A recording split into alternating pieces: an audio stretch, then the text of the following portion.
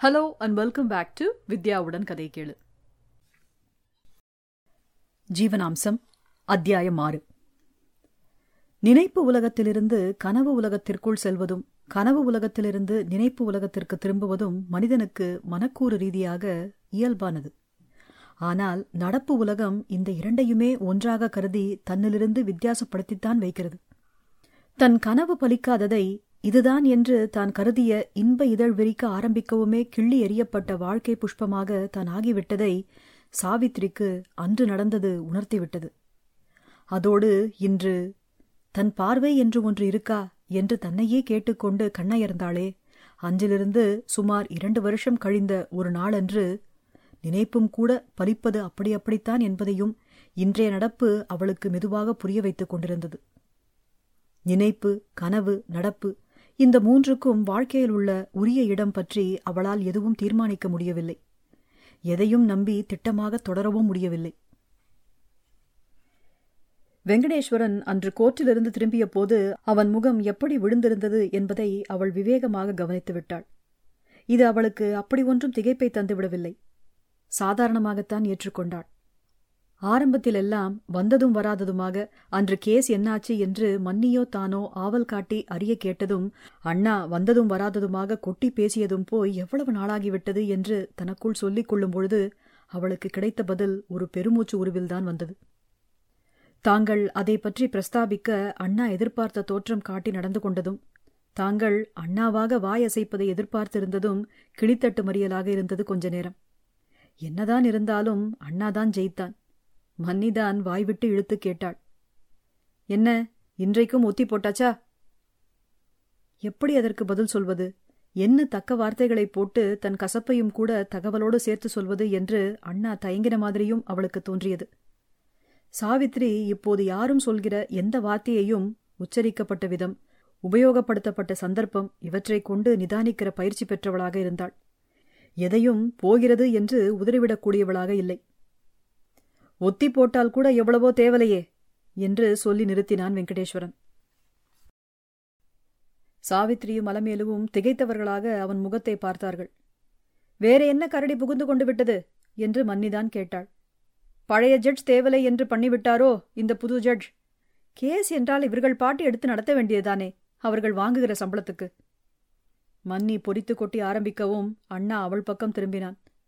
மன்னியும் கொஞ்சம் பேச்சை தளர்த்தினாள் அண்ணா சிரிப்பதை கண்டதும்.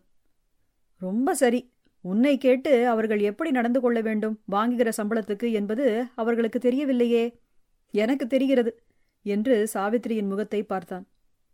என்னை கேலி செய்வது இருக்கட்டும், இன்னைக்கு என்ன ஆச்சு அதை சொல்லாமல் கேஸை எடுக்கவே இல்லையா? மன்னி கேட்டாள். இல்லை, எடுத்தார்கள் என்றான் அண்ணா சாவதானமாக. என்ன நடந்தது அண்ணா? சாவித்திரி கேட்டாள், தெரிந்து கொள்ள காட்டிய ஆவல் லேசாக கலக்க. கோர்ட்டுக்கு வெளியே இந்த வழக்கை சமரசமாக தீர்த்து கொள்ள ஒரு கடைசி முயற்சி செய்ய சொல்லிவிட்டார் ஜட்ஜ் வக்கீல்களிடம். ஒரு 2 மாசம் அவகாசம் அதுக்கு என்று கசப்பு தட்டுகிற குரலில் சொன்னான் வெங்கடேஸ்வரன். என்னது என்று சாவித்ரி அலமேலு இருவரும் சேர்ந்தாற்போர் கேட்டார்கள். அப்படி ஒரு ஏற்பாடும் கோர்ட்டிலிருந்து யோசனை கூறப்படும் என்று அவர்கள் எப்படி எதிர்பார்த்திருக்க முடியும்? இந்த யோசனையை அவர்கள் சொல்வதற்கா இந்த 2.5 வருஷமாக கால் முறிய கோர்ட்டுக்கு நடந்தது? கோர்ட்டுக்கு வெளியே தீர்த்து கொள்ள முடிந்தால் இவர்கள் காலில் போய் விழுவானேன் என்றாள் அலமேலு ஏளன சிரிப்புடன். அந்த மாதிரி தங்கள் காலில் விழ வேண்டாம் என்றுதான் அவர்களும் சொல்கிறார்கள். அதுதான் இதற்கு அர்த்தம், புரிகிறதா என்றான் வெங்கடேஸ்வரன். பழைய ஜட்ஜ் மாற்றி போகிற பொழுது கேஸை இவர்கிட்ட ஒப்பிக்கிற போது தன் யோசனையையும் சேர்த்து சொல்லிக் கொடுத்து விட்டார் போலிருக்கு. சாவித்திரிக்கு எதுவும் பேசத் தோன்றவில்லை. அண்ணாவும் மன்னியும் பேசிக்கொள்வதை கேட்டுக்கொண்டிருப்பதற்காகத்தான் அவள் மனசு இணக்கம் காட்டியது. அலமேலு மேலும் சொன்னாள், ஏதோ 1.5 வருஷம் கழித்து இந்த கேஸை ஒரு மட்டுக்கு புது ஜட்ஜாவது வந்து எடுத்துக்கொண்டாரே என்று சந்தோஷப்பட்டோம். அவரும் 6 மாசத்தை தள்ளிவிட்டு ஏதோ பெயருக்கு சொல்கிறாராக்கும். காசிக்கு போனாலும் கர்மம் தொலையாது என்கிற வசனம் மாதிரி கோர்ட்டுக்கு போனாலும் இந்த சமரசம் விடாது போலிருக்கு. நம்மை கூப்பிட்டு இவரும் எங்கே விசாரித்தார்? எல்லாம் வக்கீல்கள் மூலமாகத்தான் யோசனை என்றான் வெங்கடேஸ்வரன். இதுல உங்க அப்பாவுக்கு தெரிந்தவராக வேற போய்விட்டார். இதற்காக நமக்கு தெரிந்தவர்கள் இல்லாத கோர்ட் எதுன்னு தேடித்தான் போகணும். கேலி கூத்து என்றான் வெங்கடேஸ்வரன் கேலியாக. நம்ம வக்கீலே அப்படித்தானே சொல்கிறார், ஜாடை மாடையாக. நான் காதிலே போட்டுக்காத மாதிரி காட்டிக் கொண்டு விடுகிறேன். அவருக்கே அவ்வளவு. அப்போது வேற வக்கீலை பாருங்களேன் என்று அலமேலு சடக்கென சொல்லிவிட்டாள். கையாலாகாத வக்கீல் எதற்கு? வெங்கடேஸ்வரன் அவளை இடைமறித்தான். இதோ பாரு, உலக இயல்பு அப்படி லகுவாக நமக்கு புரிந்து விடாது. நாளும் தான் இருக்கும். நாம் நினைக்கிறபடி எதுவும் முழுக்க உடனே நடந்துவிடும் என்று நினைக்கிறது ரொம்ப ரொம்ப தப்பு. எனக்கும் அது கொஞ்சம் புரிகிறது சொல்லிவிட்டு சாவித்திரியை பார்த்தான். சாவித்திரி முகத்தில் எவ்வித கிளர்ச்சி குறியும் காட்டாதவளாக இந்த பேச்சில் தான் என்ன வார்த்தை கலக்க இருக்கிறது என்று நினைத்து சும்மா இருக்க விரும்புவதாக காட்டிக்கொண்டாள். அதை வெங்கடேஸ்வரனும் யூகித்து விட்ட மாதிரி சாவித்திரிக்கு பட்டது. நீதான் இப்படியெல்லாம் அலட்டிக் கொள்கிறாய். சாவித்திரியை பார், ஒரு வார்த்தை விடுகிறாளா என்று வெங்கடேஸ்வரன் சேர்த்து சொன்னபோது அந்த வார்த்தைகள் அவளை ஊசி குத்து மாதிரி தொட்டி எழுப்பின. தான் அந்த மாதிரி ஒரு நிலை எடுத்துக்கொண்டது தன் முயற்சியாலோ இல்லாமலோ தப்போ என்று கன நினைப்பு எழுந்தது. அதை குத்தி காட்டத்தான் இப்படி அண்ணா தன்னை தூக்கி வைத்து மன்னியை கொஞ்சம் இறக்கி பேசினானோ என்று பட்டது.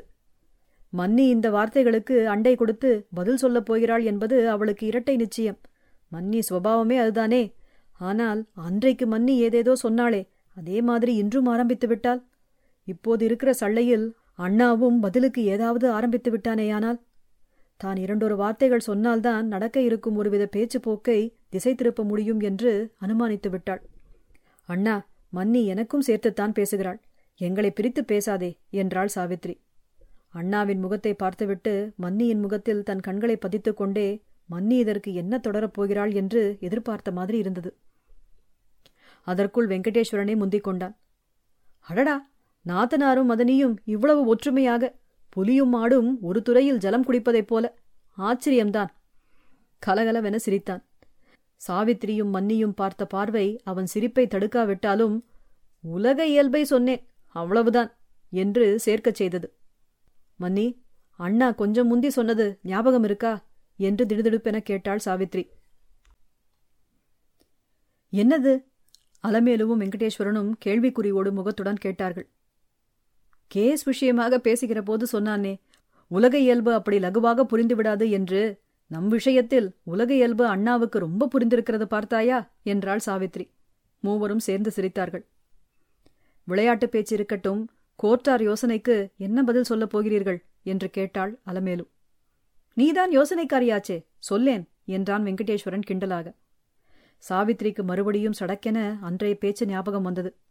உன் பேச்சை கேட்டு என்று அண்ணா சொன்னது எவ்வளவு தூரம் வார்த்தைகள் வளருவதற்கு வழிவிட்டது. அதே மாதிரி இன்றும் ஒரு ஆவர்த்தனம். மன்னி முகத்தை பார்த்தாள். என்ன வார்த்தையை உதிர்க்கப் போகிறாளோ என்ற பயத்துடன். அலமேலு படபடத்து சொல்லவில்லை. நீங்கள்தான் இதில் 3 பார்வை இருக்கிறது என்கிறீர்களே, அந்த 3வது பார்வையை கேளுங்களேன் என்றாள். மந்தமானதா, நேர்மையானதா, கபடமானதா என்று முடிவு செய்ய முடியாத ஒரு புன்னகையுடன் சாவித்ரியை பார்த்தாள். மன்னி சாதுரியமாக நடந்து கொண்டு விட்டதை கண்டாள் சாவித்ரி. மன்னியின் அக்கறை இப்போது இதில் குறைந்து விட்டதா, இல்லை தன்னை ஆழம் பார்க்கிறாளா? சற்று தடுமாறினாள். சமாளிப்பதற்கு கொஞ்சம் அவகாசம் வேண்டித்தான் இருந்தது. தன் பார்வை என்று ஒன்று இருக்கா என்று அவள் தனக்குள் அடிக்கடி கேட்டுக்கொண்டு இப்போது தன் வழியே நினைக்கவும் தோன்றியிருந்தது.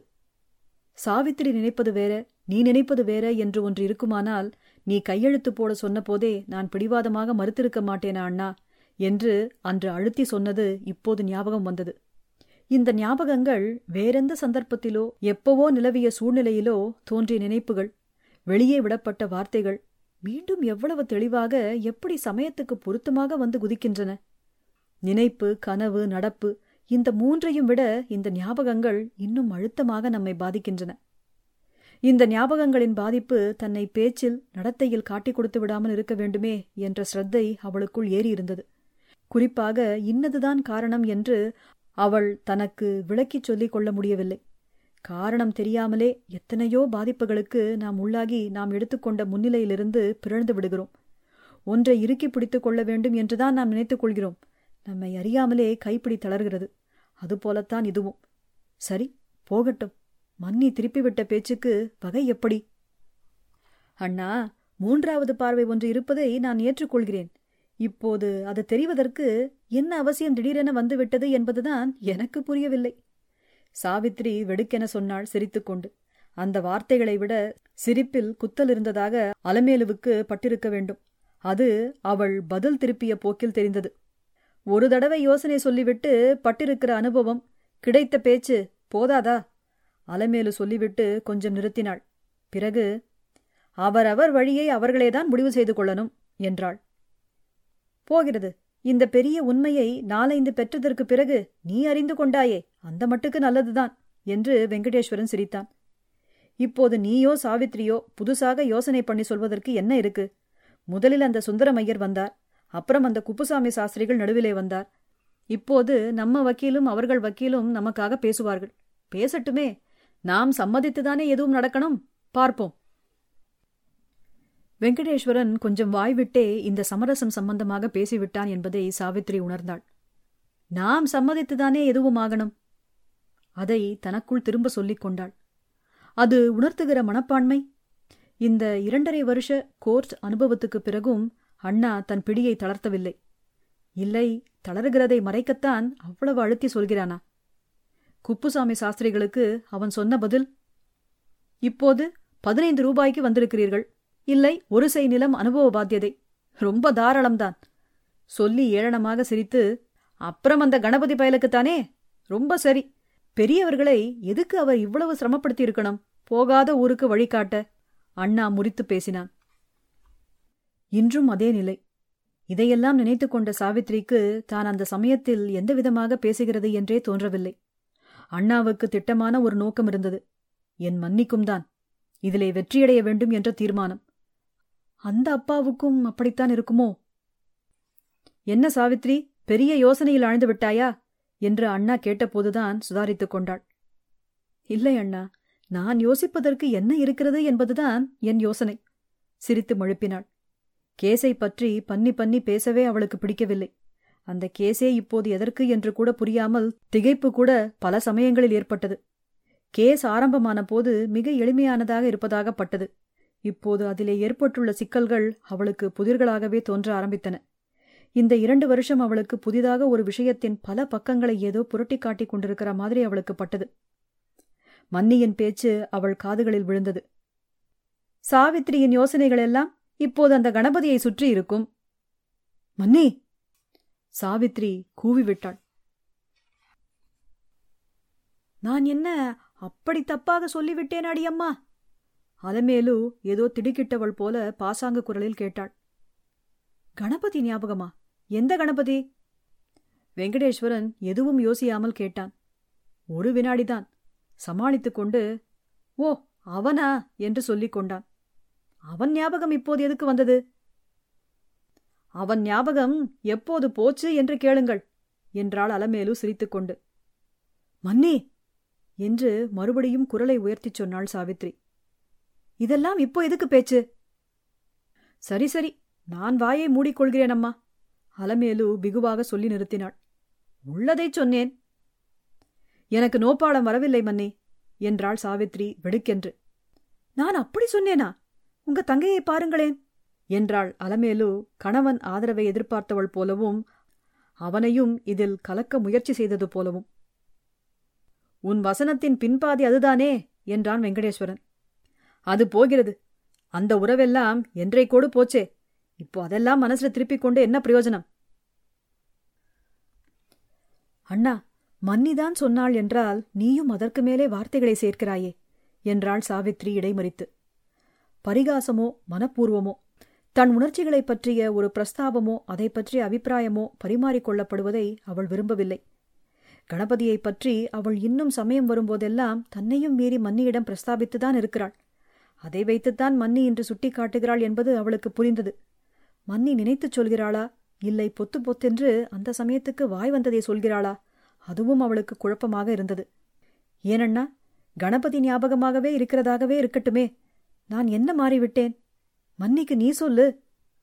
இதென்னடா இது, உங்களுக்குள்ளே விவகாரத்தை தீர்ப்பதற்காகவா நான் என்று முடிக்காமல் சிரித்தான் வெங்கடேஸ்வரன். நீ மாறிவிட்டதாக நான் ஏதாவது ஜாடையாக கூட சொன்னேனா என்று ஆரம்பித்தாள் அலமேலு. நீயாக?